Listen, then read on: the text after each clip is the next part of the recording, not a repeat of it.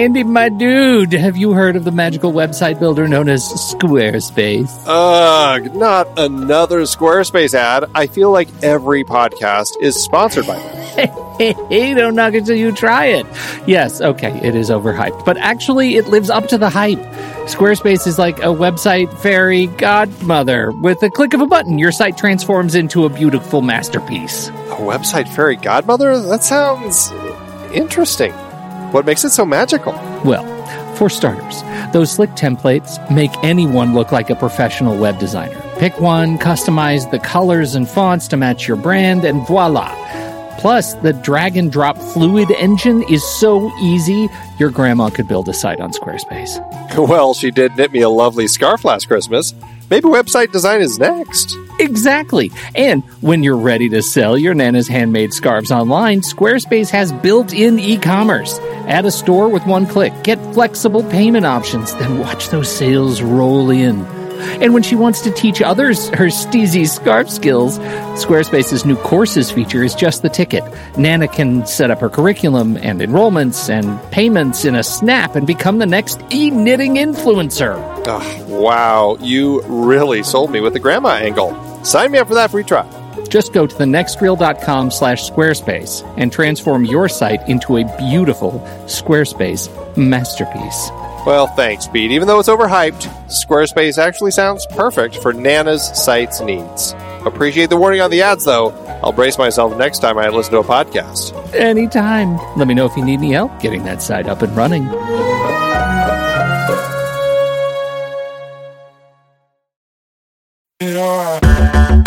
Andy, can you believe we've almost hit 700 episodes of The Next Reel? I know, it's crazy. And with all the other episodes in our family of podcasts, we are well over 1,200 episodes of movie conversation. It's really pretty amazing that we've gotten to have these in-depth movie chats every week for over a decade now. And we couldn't have done it without our loyal community of film fans. Their support over the years has meant so much. For sure. That reminds me, we should give the merch store a shout out. Buying shirts from thenextreel.com/merch is a great way listeners can continue to support the show. Plus, they get to sport our great designs. Absolutely. I think sometimes folks forget we have a variety of shirts, mugs, phone cases, and more available. In fact, a great place to start is with a shirt sporting the Next Reel's logo. We also have that classic Fast Times Spicoli Surf School tee, or the weirdly popular Rusty's European Tour shirt. The one from National Lampoon's European Vacation. Why is that so popular? Search me, but we have sold a ridiculous number of those. I guess there are a lot of Rustys taking trips to Europe?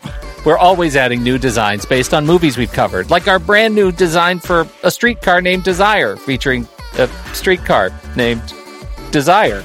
So if you want to rep your love of TNR and films, head to thenextreel.com/merch. Every purchase helps us continue to have these weekly in-depth conversations. So visit thenextreel.com/merch today. And as always, thanks for listening and being a part of the Next Reel community. We've got lots more great movie chats coming your way.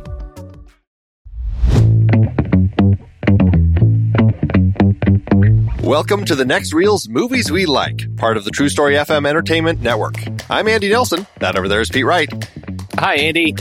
On today's episode, we have invited screenwriter and graphic artist Todd Alcott to talk about Bambi, a movie he likes. Hey, Todd. Hey. We are thrilled to have you joining us here to have this conversation about a wonderful, wonderful film, something that I've grown up with. I think it's fair to say that, considering the way that Disney releases movies, it's something we've all grown up with over the years. Bambi from 1942. Before we jump into the movie, though, let's talk a little bit about you and the work that you've done. So you're a screenwriter. I was the first writer on Ants, and a lot of my stuff ended up in the movie. So Always nice. I got credit. There's other movies that I worked on that I don't have a credit on, and there's other movies I have a credit on that my stuff isn't in there anymore. But that's the way the screenwriting business goes. But I can genuinely say, yes, I was there for Ants, and I wrote that script, and the Weitz brothers came on, and they did a great job, and the movie came out great, and then it made money, and everyone was happy. Well, that's really the biggest question that I had, and you already answered it. Are you happy with the movie as it ended up with, whatever combination of your stuff and their stuff left? Oh, it was very strange. I went to see it opening day, and it was a matinee, and it was full of kids, and it was very strange because at the same time that I was working on Ants, I was also working on an adaptation of The Merchant of Venice. That sounds weird, I know. But I was a playwright at the same time. And The Merchant of Venice, I found, was about a man, this merchant, Antonio, who is, he's not content with Venetian society. And the play, in a way, is about, well, how does he respond to this corrupt society? Then that project was done, and I was immediately working on Ants. And then 2.5 years later, the movie comes out, and I'm watching it in the theater, and I'm like, oh, it's another story about this individual's response to a corrupt society, and how and how his initial response is to, well, let's get out of here. I'm gonna marry the princess, and I'm gonna move out of here and find some other place to live. And then he decides, oh, well, no, the society is still corrupt, and I still belong to it. I have to go back and fix it. And that's the difference between Ants and The Merchant of Venice. And in The Merchant of Venice, they say, the hell with Venice. We're going to go live here in I forget the name of the place they go live in, but they abandon the place anyway. But it was very strange because the movie Ants, it's about genocide, and I was watching the third act of the piece, and I'm like, huh, it's a kids movie about genocide. It's weird that they let me do that. Yeah, right. That Jeffrey Katzenberg always looking to do something to stand out from Disney, right? Weirdly progressive, I guess. Yeah, it's funny. There's a line, I can't remember if I wrote it or not, but there's a line towards the end, and it's like, it's just sort of a boy meets girl, boy falls in love, boy and girl change the underlying social order of the society. Everyone's happily ever after. Anyway. But yeah, that was a real experience. It was very strange how I got the job because I had never written an animated movie before, and Nina Jacobson, who was the executive in charge of the project at DreamWorks, had read one of my scripts, and she called me up and asked me if I wanted to write this animated movie about talking ants. And I remember I was living in New York, and I was sitting there on my computer, and I was thinking, geez, oh man, I don't know. I've never written an animated movie before. I don't know if I'm really interested in animation. I suppose if I was going to write an animated movie, it might as well be for the guy who made The Lion King. What am I thinking? Yes, of course, I will write your talking ant movie. So yeah, it was a huge opportunity presented to me, and it was the easiest job I've ever gotten. It was crazy that she just called me up and asked me to do it, and I said yes, and that was the process. Wow. And that's not how most scripts get written these days. Yeah. But slightly related question. This, it comes up often where you have movies, you have a big movie that comes out, and then there's another movie that just like it, that happens to hit at the same time. And here, of course, it's hard to talk about Ants and not talk about A Bug's Life. How does that hit you as the writer of one of these? Did you even notice or care? Well, DreamWorks certainly knew that A Bug's Life was coming out. And in fact, I felt bad because their movie, Pixar's movie, was originally just called Bugs. And everyone at DreamWorks knew it was coming out. And when they asked me to write this movie about ants, so that I could identify the project I was working on in my own files, I just called it Ants with an S. And that's the title that stuck. And somewhere in the marketing process, they said, let's change it to a Z. And I feel bad that Pixar had to change the name of their movie, but they had to change it because of just my little placeholder title of Ants. Wow. Isn't that funny? But I feel like the movies are very different. But I will say that the reason that they both came out at the same time is because the way that computer animation had developed up till then, Toys, that's a perfect example of something that will look good, computer animated, because there's limited movement and everything is very stiff, and that all works. Lots of straight lines. Lots of straight lines, lots of solid objects that bump into each other. And if you see early Pixar movies like Tin Toy, you'll see the weird, monstrous robotic baby that has its that has its diaper that's like made out of concrete or something. It doesn't have any softness to it at all. And so it seemed to me that, well, the next obvious thing is insects. You would make a movie about insects, and something with an exoskeleton, right? That makes sense. Something that's also hard and stiff and doesn't. But the ants is in the Guinness Book of World Records as the first movie to have computer generated water. Yeah. Wow. So that was a program that the people at the animation company.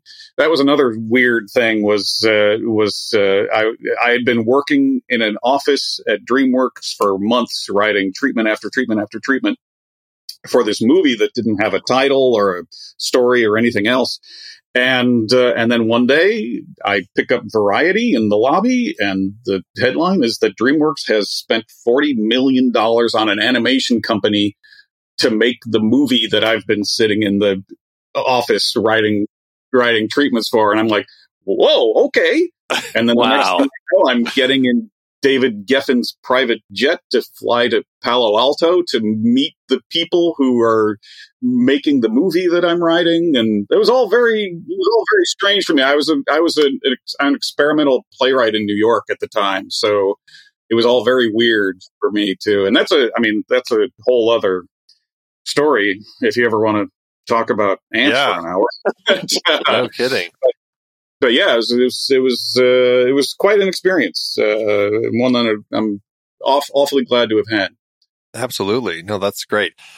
Before we jump into Bambi, because I mean, that's why we're here. I do just want to check. I wanted to find out, because I do see also that you have a credit as the mailroom screamer in the Hudsucker Proxy. The Hudsucker Proxy, yes. Oh my goodness. a long time ago in New York, I was best known as a performance artist. This is in the early 90s. I did these monologue pieces where I would get up on stage and act crazy for a few minutes. The Coen brothers found out about that somehow through their casting agent, Donna Isaacson. And she brought me in to read. Are you familiar with Hudsucker? Oh, yeah. Yeah. Oh, yes. So I was up for the part of the elevator boy, the elevator gnat, Buzz. Sure. I came in and I auditioned for them, and I amped everything up to 11. And I did the thing as fast as I could, and I put in as many inflections as I could, and I made it as big and as comical as I could. This was all at the casting director's direction. I'm pleased to say that I actually made Ethan Coen fall over laughing. Hey. So that was another big day for me, that he was clutching his sides and falling over. Nice.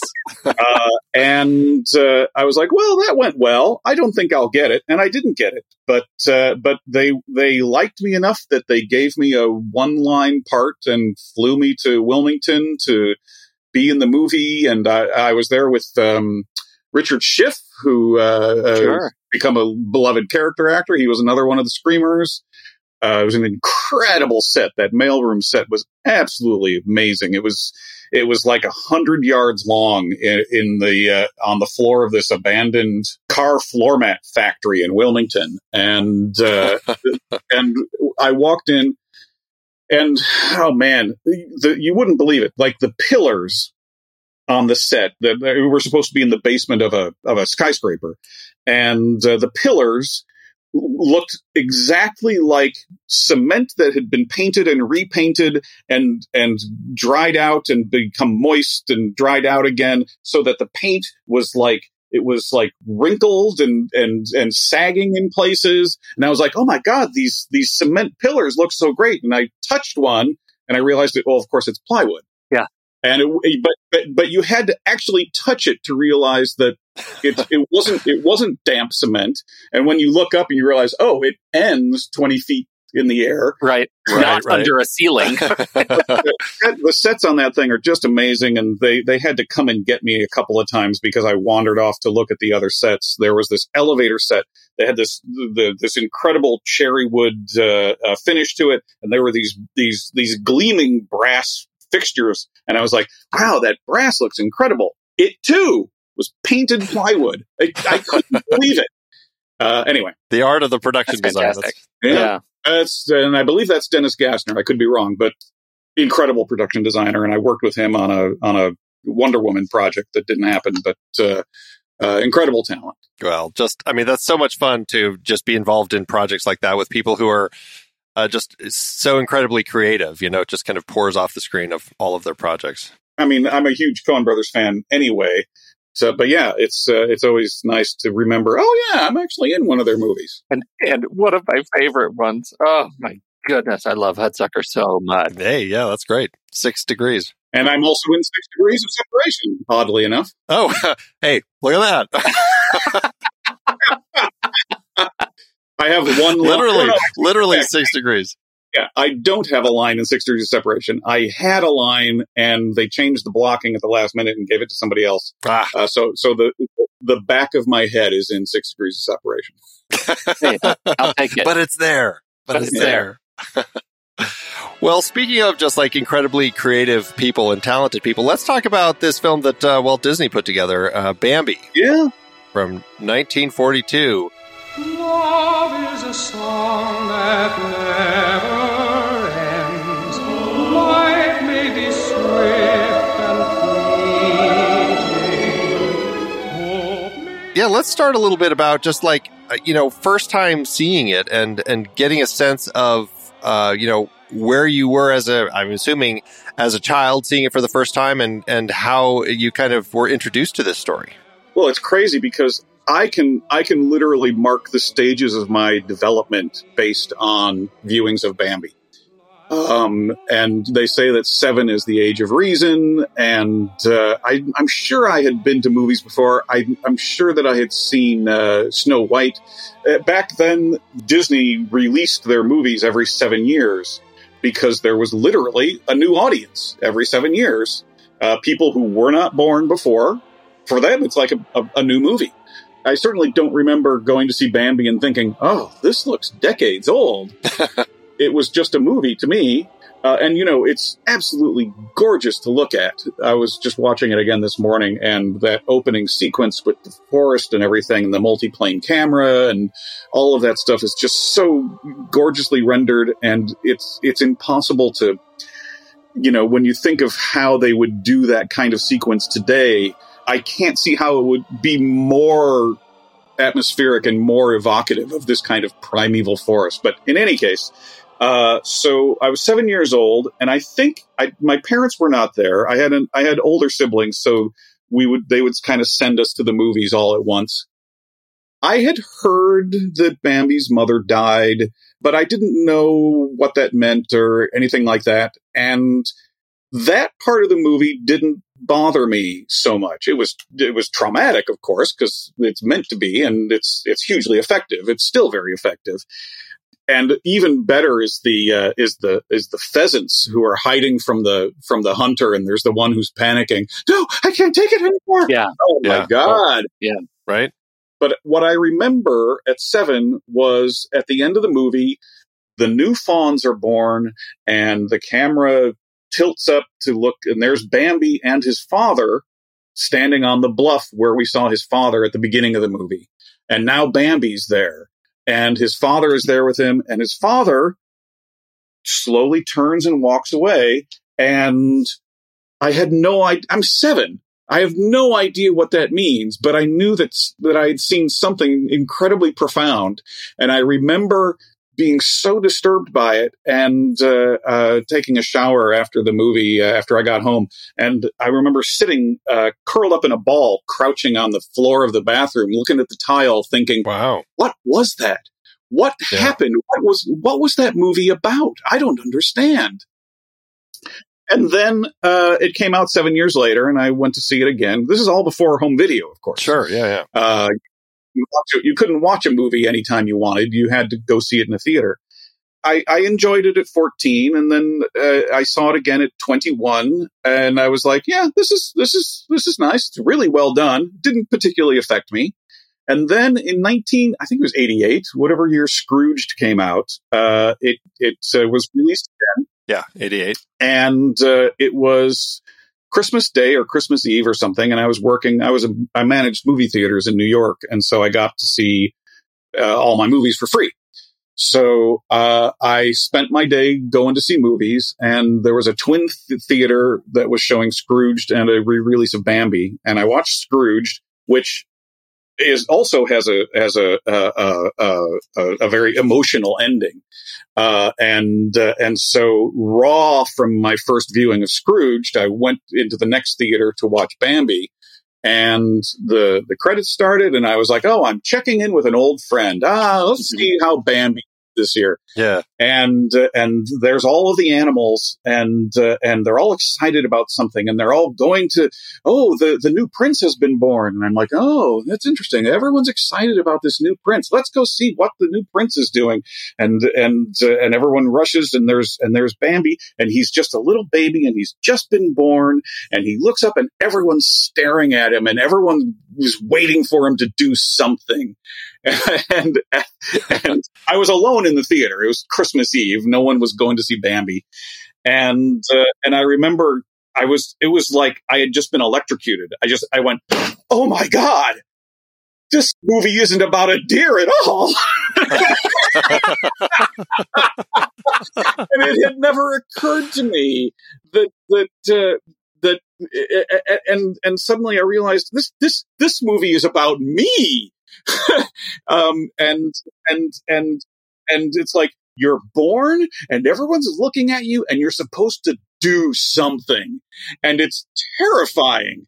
And the owl, Thumper is there making fun of him. Oh, he's pretty wobbly, isn't he? Right. Like, well, geez, he was just born, and there's people already criticizing his game.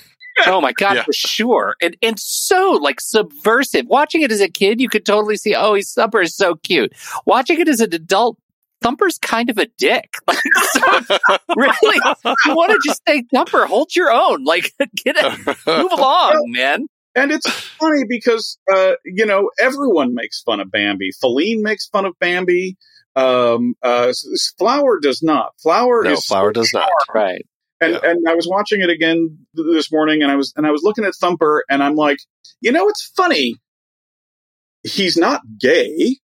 Flower isn't gay, but he is effeminate, and he likes flowers. Why does he like flowers? Because Bambi put that into his head, that it's okay for a boy to like flowers. And I just loved that Flower is like, I'm perfectly happy. I'm going to like flowers, and then I'm going to grow up, and I'm going to mate with a girl skunk, and that'll be who I am. And I'm Flower the skunk, and I'm okay with that. I like who I am. Anyway, I'm always very charmed by Flower and his how he's kind of an outlier in this weird forest dichotomy where mothers are attentive and fathers are completely absentee. Yeah, totally absentee father. And I think that's the other piece that really feels so subversive and progressive about this movie, that here we are, largely, this team of largely men making this movie that deals so deeply with identity and these values of relationships that we hold so core to our own being, and yet it's taken decades to be able to talk about these things more publicly. And here was Bambi in the 40s that was already trying to poke at some of these ideological, like, issues of ideological restraint. I think it's fascinating.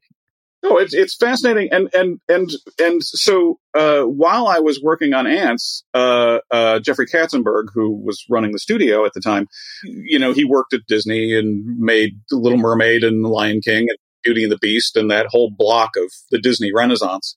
And he said, I've seen Walt's boards for Snow White.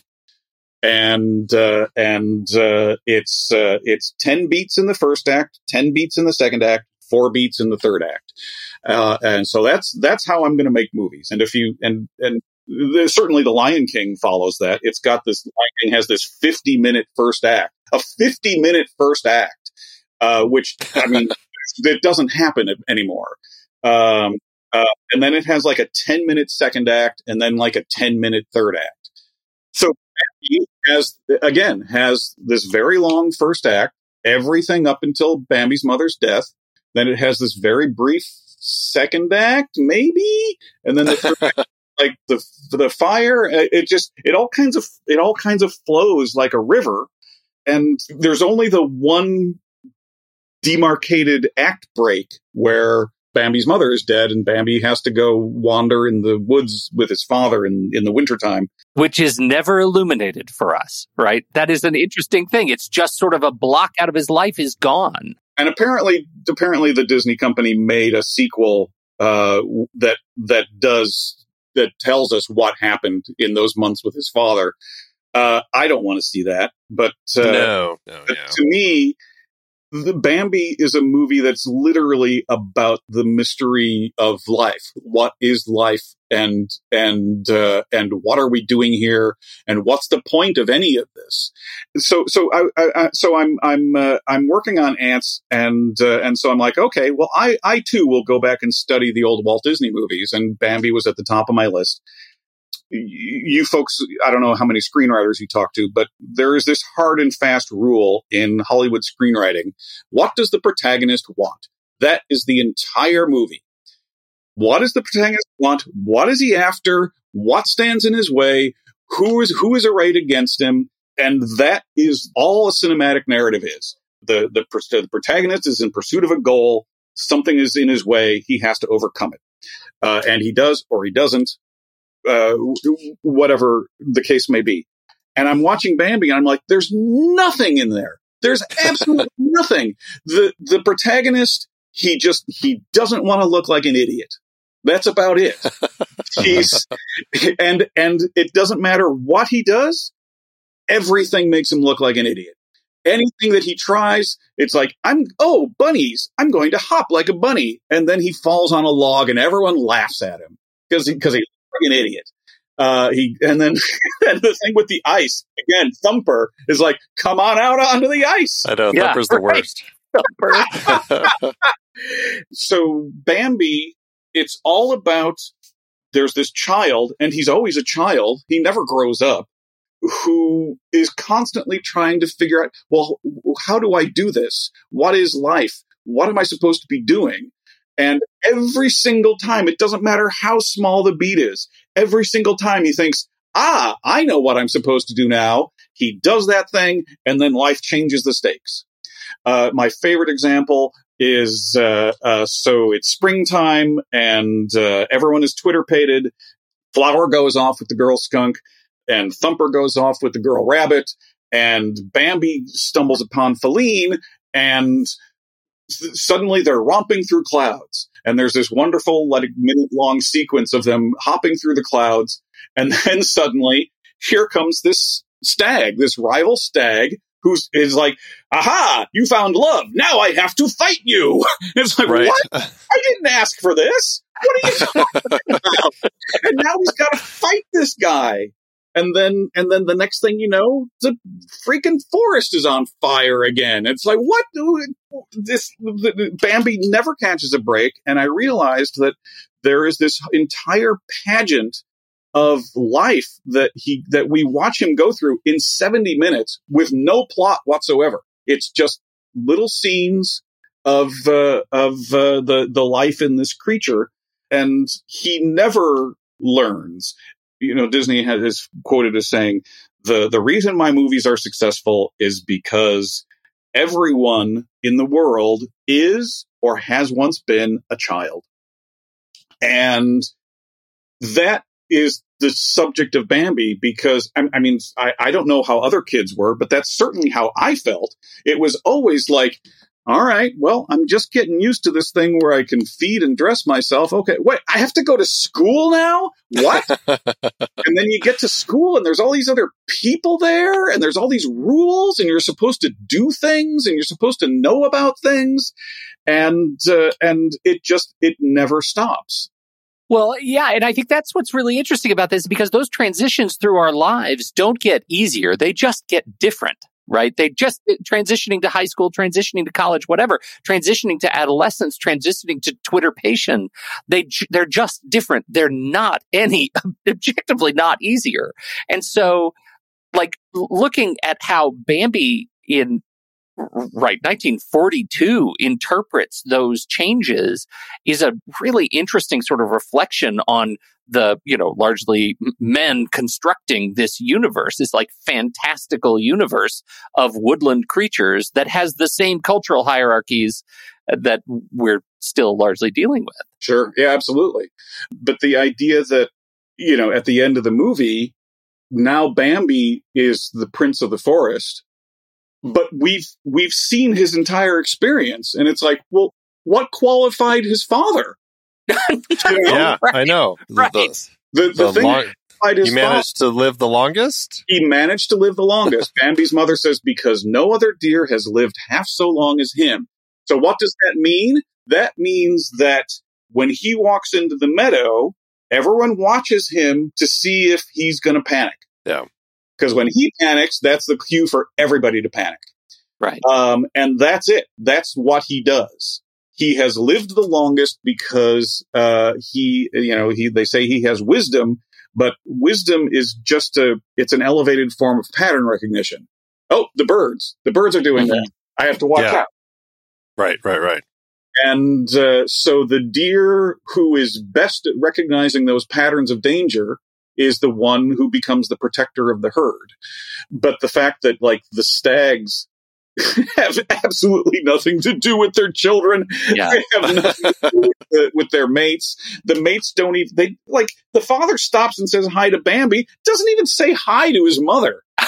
No. Just leaves. Yeah, just walks away. Away.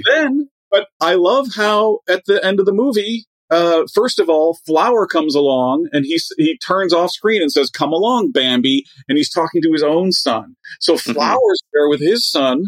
And then Thumper is also there with his 9 children or however many he has. So not all of the patterns completely remain. Thumper's dad was absent as well. He apparently was there for, breakfast to say, don't do this, do that instead. Right. But what he's doing all day, I have no idea. But yeah, I was completely blown away when I sat down as a screenwriter to go through the script beat by beat. Okay, what is the protagonist doing here? He's doing this. How does the world react? It makes fun of him. He screws up again. He masters this one. He masters walking, and they give him ice. He masters the word bird, and then everyone laughs at him because he calls a butterfly a bird. And then he figures out, okay, so that's a butterfly. Oh, look, there's other butterflies. No, those are flowers. Oh, jeez, everything. But what's so interesting about that, Todd, though? I watch it, and I think part of the reason Bambi doesn't make me finish watching it and feel absolutely desolate, absolutely inconsolable, right, is because Bambi never really wavers in the face of ridicule, right? He doesn't. He doesn't give up. He masters bird, and they're giving him other stuff, and they're making fun of him, and they're laughing, but he doesn't seem ever really shook by it, right? When we first see him shook, and then he's sort of we miss the grieving process. Is we made it, Mama, and Mama didn't make it, and that is a terrible thing. And then they mask all of the grief, and he comes back with horns, most of the reason I think Bambi works as kind of a role model for kids is he's sort of unflappable. Sure. But it's funny when you think of that kind of protagonist in a kid's movie, it's always the cocksure go-getter guy who's like, nope, that doesn't bother me. And Bambi is just, he's so much more passive. That's the thing that's really shocking about the screenplay, is that he's not in pursuit of anything. If anything, he's trying to avoid everything. And it's, you mentioned how, life continues to be surprising. As I get older, I'm beginning to look at people. There's people even older than me, and I begin to look at them and go and think, oh, all of those things that I think of as old people behavior, and I'm using my little fingers with air quotes here, to those people, that stuff is brand new too. It's like, oh, I just figured out what I'm going to do for retirement, and now I have a disease. You know, so it never stops. This process of will I, the people, you always like to joke about how, what do I want to do when I grow up? And it's like, well, it never really happens. You never really grow up. And I feel like, especially in the time that Bambi was made, I mean, it came out during World War II, but World War II hadn't happened while they were making it. Adulthood in that time was also this mysterious thing where you were a child, and childhood was a very different thing back then. You had children who were still working in factories, and the next thing you know, suddenly they're in war. And they're going off to war, and then they come back from World War II, and nobody talks about anything. You know, that's the greatest generation, right? That you go to war as a teenager, and then you come back, and now you're a man, and no one knows what any of that means. And the decision made is that we will never speak of this again. Here is trauma, and here's how we live through trauma: is we don't speak of it. It's an interesting, like, the exploration of that type of story, like, it fits really well. Like, you can see why it wasn't just a story about a family or something like that, but putting it in the natural world, and we have these animals, and we get to kind of experience this story with them as they're kind of living just the life of animals in the forest. I mean, it makes sense that it fits in that world. And for us watching it, we can go, okay, I can watch this story about this passive animal and these animals in the forest because that's where they are.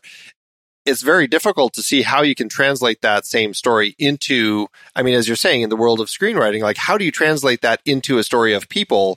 It's very difficult. Although I guess you could say, well, if you put it into something, All Quiet on the Western Front sort of thing, or a war story, yeah, it's like, then, okay, I can see how you can see, like, these are these young people who have a vision of what life is and a vision of what war is, and then they're in it, and things are always different, and nothing's ever the same, and you never know, like, the rules are constantly changing. And so, I mean, it's a totally different type of story, but it seems like it would be very difficult to tell a story like Bambi in a world of people. And that's, I think, kind of an interesting element of it. Exactly. Well, and the fact that the animation is so disarming, and that you never stop being interested in what Bambi is doing or what any of the animals are doing. And I don't know why it works, but I don't know anyone who says, "Oh, I tried watching Bambi, it was boring." I don't know who could watch it and not at any point think, oh my God, that's what my childhood was like. Like, it has to be this kind of universal thing. The only modern movie you were talking about, All Quiet on the Western Front, and I remember thinking a similar thing about Forrest Gump. That here's this movie, 2.5, 3 hours long, I can't remember. And apart from the love story with Jenny, Forrest doesn't want anything either. He kind of does things, and things happen to him. And because of who he is, he gets through somehow and continues to flourish. Even things like that were happening at the time, Italian neorealism, like, has more plot than Bambi. It's crazy. It's crazy and as we were talking about earlier, the movie didn't do well when it first came out. I don't know why. I don't think it was the plot, or its lack of plot, but talk about a movie that benefited from aging and from a company being able to re-release it until everyone who wanted to see it could see it. Well, there's a benefit of the fact that so many of those early films, especially the ones where Walt really had a hand in, like you can just get a sense of that timeless quality that he was really striving for with them. Because, I mean, this film doesn't feel like any particular time. I mean, it could, like, these deer could be out in the forest right now. It just feels like such a story that has no specific time at all. I think that's a really good point, Andy, but I also wonder, like, what are the constraints that would make this movie impossible to make now, particularly from the position of a screenwriter? Like this movie stops and luxuriates in its color and light. It doesn't just mask grief and absentee parents. It really, it's an opera of color, and the score is incredible. But it's also not very long. So what is it, an hour 14, something like that? 70 minutes. 70 minutes. Yeah. So, would it be possible to make a timeless movie like this from where you sit, Todd? Not at the Disney studio. I mean, that's the crazy thing is I wrote a little sketch once where Walt Disney is unfrozen and goes to the studio bearing his name and pitches a movie of the kind that he would make. And the executives are like, well, I don't understand. Who is that guy? Yeah. Who is that guy? Wait a minute. So the deer, is there like an evil deer who's like the version of that? And the evil deer wants to take over the world? Because the stakes have to be super high or else we're not going to make any money on this thing. No. It's just there's a deer and it's about him trying to make his way through life and he meets a girl and suddenly everything is different and it's just about life and the way that people experiences these no, it's like no. Right. And also you have to remember, it's not just Disney. Everything, there was this whole period in the 90s where animated movies for children just became super antic and just stuffed full of plot.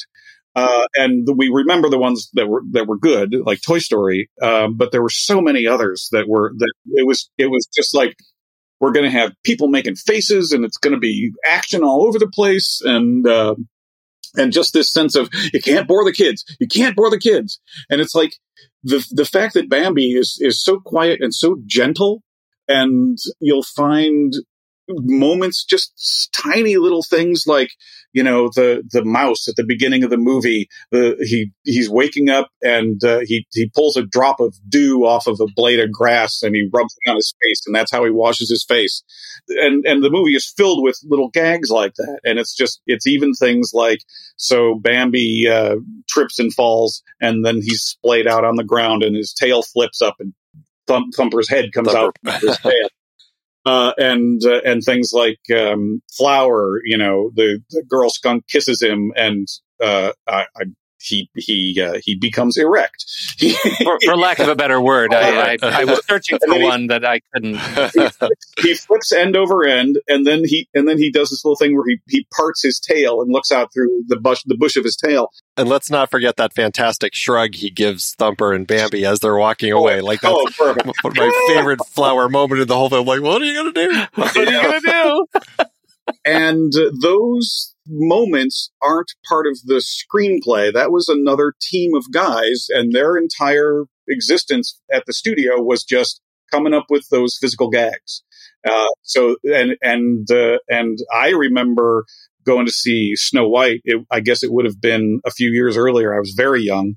And the one moment I remember is there's the dance sequence at the dwarf's house, and Grumpy's playing the organ, and he does this little run up the keyboard, and the camera pans over all the little stops on the organ pipes going. And then the last stop opens, and another little pipe comes out, and there's a little bird nest on it, and a little bird pops out of the nest and goes, beep!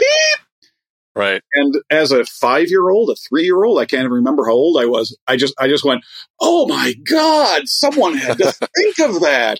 Someone had to think of it. And then someone had to go through this incredibly time-consuming, elaborate process of animating it. And it goes by like that. And yet it's magic. Bambi is full of moments like that are endemic to the studio. And it's what Disney was kind of known for, was those little character moments. But the underlying story of Bambi is so gentle and so, God, it's mind-boggling to me to have to see a movie with a protagonist that doesn't want anything. The closest thing that I can think of in recent times would be something like, Hayao Miyazaki's My Neighbor Totoro or something along that line. Like that's kind of like kind of a vibe. Yeah, it's really kind of about just the sense of place, the sense of space as far as those two kids and their summer with mom in the hospital. And it's hard for them, I think, to allow for that. And it's funny because I think it's less the screenwriters, more probably the studio heads are the ones saying, oh, the kids need action. They need all these beats. They need these punchlines and these jokes and this constant energy. And the pop culture references. Yeah, the pop culture references, absolutely, without realizing that the kids also really revel in all those little details and those fine moments that are just sitting there, and those sorts of things that they can absorb and think about and process. And like you talked about the little mouse washing his face with the drop of dew, like that's something that I've always remembered. It has always been in my head from this film, and it's like, because probably I had time as a kid to like think about that and process that and really kind of absorb, is that how a mouse would really like wash its face? And like you're thinking about that sort of thing. And like that's what's so great about it. And you just don't get that space in the stories now. And there's the April showers sequence that stops the narrative cold, and it's just about things that look cool in the rain. And there's the Bellinate sequence where Bambi and Feline get together, and there's just these shots of the wind passing over the grass. And there's moments like that strike me as that's what Disney was really about, was giving the audience, presenting them with a world that they would recognize that's right outside their window that they'd never noticed before. And I go back to when Lady and the Tramp first came out on Blu-ray, and I was able to watch it on home video in a decent presentation. And first of all, the movie's beautifully animated, but mostly you watch Lady and the Tramp and it's like, oh my God, it's like I've never seen a dog before. Yeah. and you're watching Lady and the Tramp, it's like, that's exactly what a dog is like. Oh my God, I love dogs. Dogs are fantastic. And you can see that the animators are thinking the same thing. The animators are like, I can't wait to show you these dogs. And you watch that, I was watching Bambi this morning and I was like, wait a minute. So this is Bambi's shoulder, and then he's got this little upper arm, and then he's got this incredibly long forearm, and then he's got this wrist, and then his fingers are the whole bottom section of his. I'm like, oh my God, they sat and they watched deer, and deer are weird. I mean, the way that they walk. Yeah, there's a lot of weird. But the other shot that I remember is the mother walking out into the meadow to check to make sure everything's okay before Bambi comes out. And there's a shot where she puts her head up and her ears turn out, and it gives you this sense of alertness. And then the light and the fog and the color, it all gives this overwhelming sense of tranquility, but with danger. There's always something waiting. And I was thinking again today about Bambi goes through the grass and almost steps on a frog, and the frog says, "Watch out!" Right. Yeah. and I was like, now who thought of that? Who thought? Well, what does the frog should say something? What should the frog say? The frog says, "Watch out." What? Why is he saying, "Watch out"? You almost stepped on me, or is he saying, just in general, watch out. Yeah. Watch out. Right. Life is hard. Danger is always afoot. And then immediately afterwards, he meets Feline, who is a whole other kind of bucket of trouble for Bambi, because he has no idea what Feline wants. It's like everyone seems so much more up to speed than Bambi is. Like, Feline can't be older than him, but she's got so much more on the ball. And, right, exactly. And she knows how to tease him. She knows how to wind him up. She knows how to dig at him. And let's not forget to Twitter paid him. Exactly. Yeah, right. Well, it's definitely like I feel like it's a Disney trope of the of the female characters who are so much more interested in relationships than the male characters are, because we certainly get that here as these three young men are introduced to women for the first time, and they're all like, hell no, that's never happening to me until it happens. So I especially like that yes, Thumper, who is a rabbit after all, Right. has never shown the slightest interest in mating. Exactly. It's very funny. But yes, and it's not just that it's not just that they're more interested in relationships; they're interested in sex. The rabbit brushing her ear like a mermaid sitting on a rock, and she's got the little blush on her cheeks, and she's doing this kind of Veronica Lake thing, looking through her fur. They're all very seductive and and way ahead of the game. And the men are just putty in their hands. Oh, there's nothing I can do about it. I know. So funny. Andy, you know what they say about Bambi? They say, you think you saw Bambi. Wait till you see Bambi 2. It may come across as a joke, but it is a sad reality that there is Bambi 2 out there in the world. This was that era when Disney decided to just, you know what, hey, let's just really dig into this sequel nonsense hardcore. And 2006, they actually put together Bambi 2, direct-to-video, and as Todd said, it is a period in the point when Bambi's mother has been shot, and it is about the great prince of the forest, as it says, struggling to raise the motherless Bambi, and Bambi's doubts about his father's love. Oh my goodness. Just what the world needed. And as if that wasn't enough, in 2020, they actually had announced that they were going to do a photorealistic CGI remake of Bambi. Paul Weitz and Chris Weitz, interestingly, both people who Todd has worked with, or I don't know, with, but certainly all ended up kind of getting credited on Ants as writers. They are on as producers for this. Now, it was in 2020 when they announced it. With COVID and everything else that happened very shortly after that announcement, nothing else has been said about that, so it's entirely possible that it's been dropped. Fingers crossed, that's the case. Boy, Bambi's mother gets shot in photoreal. That's going to be great. Oh, geez, no kidding. There's so many kids who are going to love that.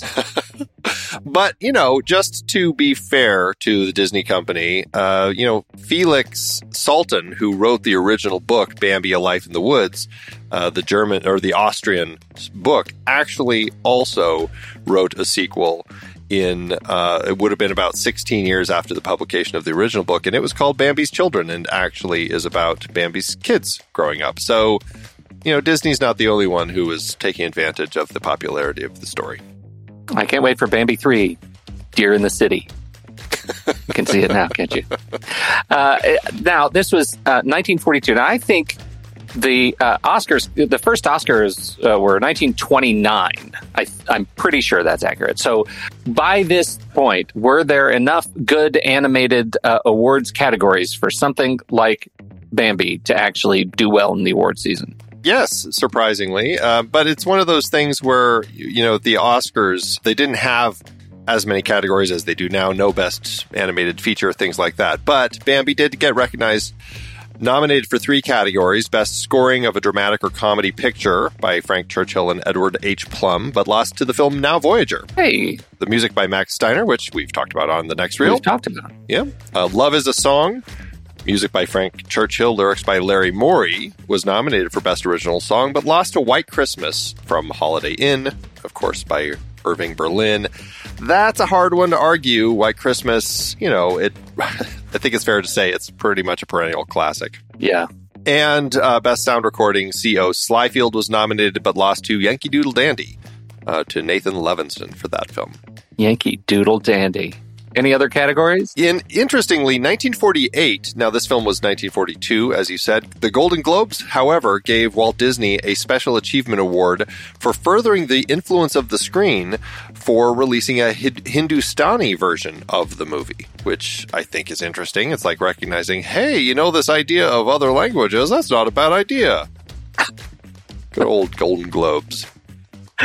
They're catching up with the times. Indeed. At the Hugo Awards, they weren't around at the time, but they started doing something a few years ago called the Retro Hugos. And they release awards to films that are celebrating their 25th, 50th, or 75th anniversaries, or they're looking at those years. And so in the 75th anniversary categories in 2018, they awarded Bambi the Best Dramatic Presentation in Short Form, a win for the film. Wow. So, that's kind of interesting. All right. And then just two other points of note. AFI, they're always releasing their top 10s or top 100s, and their 100 Years, 100 Heroes and Villains. They had Man from Bambi as the number 20 spot for the villains. And their top 10 for animated films, Bambi got number 3. Okay, so turning our attention to the budget, normally when we go back this far, there isn't as much detail as you would like, as would satisfy your inner budgeting need. Did you get anything good on this one? It's a tricky one. For Disney's fifth movie, he had been losing money on several of his prior films, so he did have to cut the budget on this one, excising 12 minutes of the story, actually, and hence the 70-minute runtime here. That left the film with $858,000 to produce, which is about $16.2 million in today's dollars. The movie opened August 22nd, 1942, opposite The Pied Piper and Talk of the Town, as well as Pride of the Yankees, which had opened earlier in the week. Because this was opened during World War II, it really struggled at the box office, only earning about $1.3 million domestically. It did better on its first re-release in 1947, and it continued growing in popularity during its subsequent re-releases in 1957, 1966, 1975, 1982, and 1988.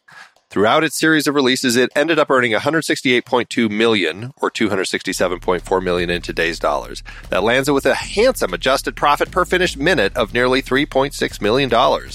A slow start, but in the end, a great success. In terms of just a comment on how we treat kids, how we think of kids. Don't bore the kids. I sort of marvel at this movie where I've got my son is like 17. He's going to be 17 in a month, and he sits down and looks at this movie and is absolutely riveted. Now, maybe if he were watching it with a bunch of other guys and they were doing guy things, he might not say it out loud. Right. But I think kids of all ages, whether they're, 6, 16, or 50, they like cute. Like, it's okay to get lost in cute and adorable and beautiful and luxurious. It's okay to do that. And I think that's one of the things that I really celebrate. And this is a movie I did not watch very much. And I had to actually go back to my mother and say, what was my stance on Bambi? And she said that the fire scared the living daylights out of me, and I didn't watch it for like 10 years. Right. So I did not grow up with this movie. I kind of turned it off. And by the time I could have watched it again, I'd sort of moved on. So watching it again for this show is the first time I've watched it in many years. We didn't grow up with my kids in the house. Bambi was not in the catalog. It's an extraordinary experience. Extraordinary. Yeah, absolutely. I had a similar experience to you, Todd, where because I grew up with it as a kid, and then it was probably my early 20s or so. I watched it again, and I'm like, oh, okay, yeah, it's a fine movie. And I didn't think about it again until I had kids. And then I was like, I'm going to watch I went through the whole Disney chronology with my kids and watched all their films. And Bambi just hit me. And maybe it was because I had kids at that point, but it really struck me how there is so much, as you said, it's really about life and just kind of this journey of just kind of this ever constant process of being introduced to new things and changing things and adapting. And I don't know, it just really struck me with the way that the story was presented. So really a magical film. And the sense that you never arrive anywhere. It's always a process. Exactly. Is it possible to acquire wisdom, or do you just get better at recognizing patterns? Yeah, like you said, absolutely. And the idea that Bambi is now in the position of his father, and it's like, well, he went through all that, and now he can't be with his kids either. It's like, and there you are. And that's life. And that's life. Yeah. And that's life. You don't learn anything. It all keeps changing. And anyway. Exactly. Well, I mean, it has been a fantastic conversation about just a wonderful, wonderful film. Thank you so much for bringing this film for us to discuss today. We certainly had a wonderful conversation with you. Oh, thank you so much. I really appreciate it. Do you have a place out there online where you direct people as far as like what you're up to or kind of, where you want people to go? I have a blog that I update occasionally, toddalcott.com, where I talk about movies and TV shows. I'm on Facebook for if you want to see pictures of my cats, and also I'm working on a graphic novel, a memoir that I've been posting on Facebook as well. I'm there as Todd Alcott. Anyone who wants to follow me, I'm on Twitter and Instagram, and then I've got my Etsy store, Todd Alcott Graphics, where I sell my my graphic work. Well, we certainly appreciate you being here and talking with us about this movie. Thank you so much. Thank you. And thank you to all of our wonderful listeners out there for tuning in. For all of you out there, we hope you like the show and certainly hope you like the movie like we do here on Movies We Like.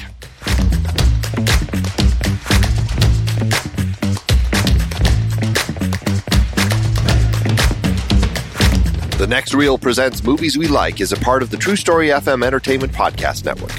The music is Chonk Clap by Out of Flux. Find the show at truestory.fm and follow us on Facebook, Twitter, Instagram, and Letterboxd at The Next Reel. If your podcast app allows ratings and reviews, hey, we always appreciate it if you drop one in there for us. See you next time.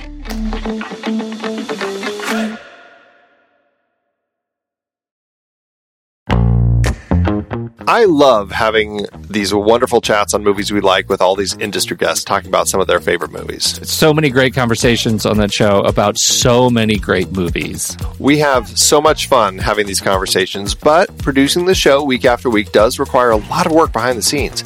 If you'd like to help support our efforts, one easy way is by using our Originals page when shopping for books and movies that we've covered. Your purchases made through our links give us a small commission at no extra cost to you and allow us to keep having these incredible conversations. The Originals page at thenextreel.com/originals links to the source material for all the adapted film discussions on the Next Reel's family of podcasts. Purchasing through our links supports the show. It's your one-stop shop for Amazon and Apple links where you can buy your copy of the original source material.